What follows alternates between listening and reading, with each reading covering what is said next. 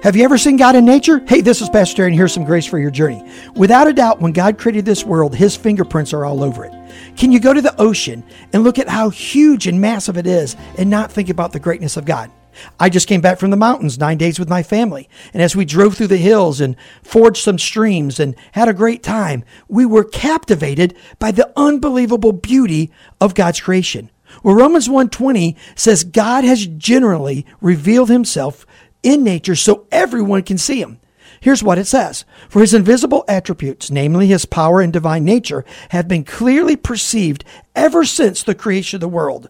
If you look at the world and think about God, that's by design. Why? Because He loves you and He wants to give you unbelievable grace for your journey.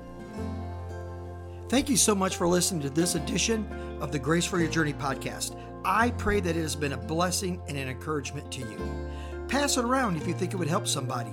And we look forward to you dropping by again for another episode of the Grace for Your Journey podcast.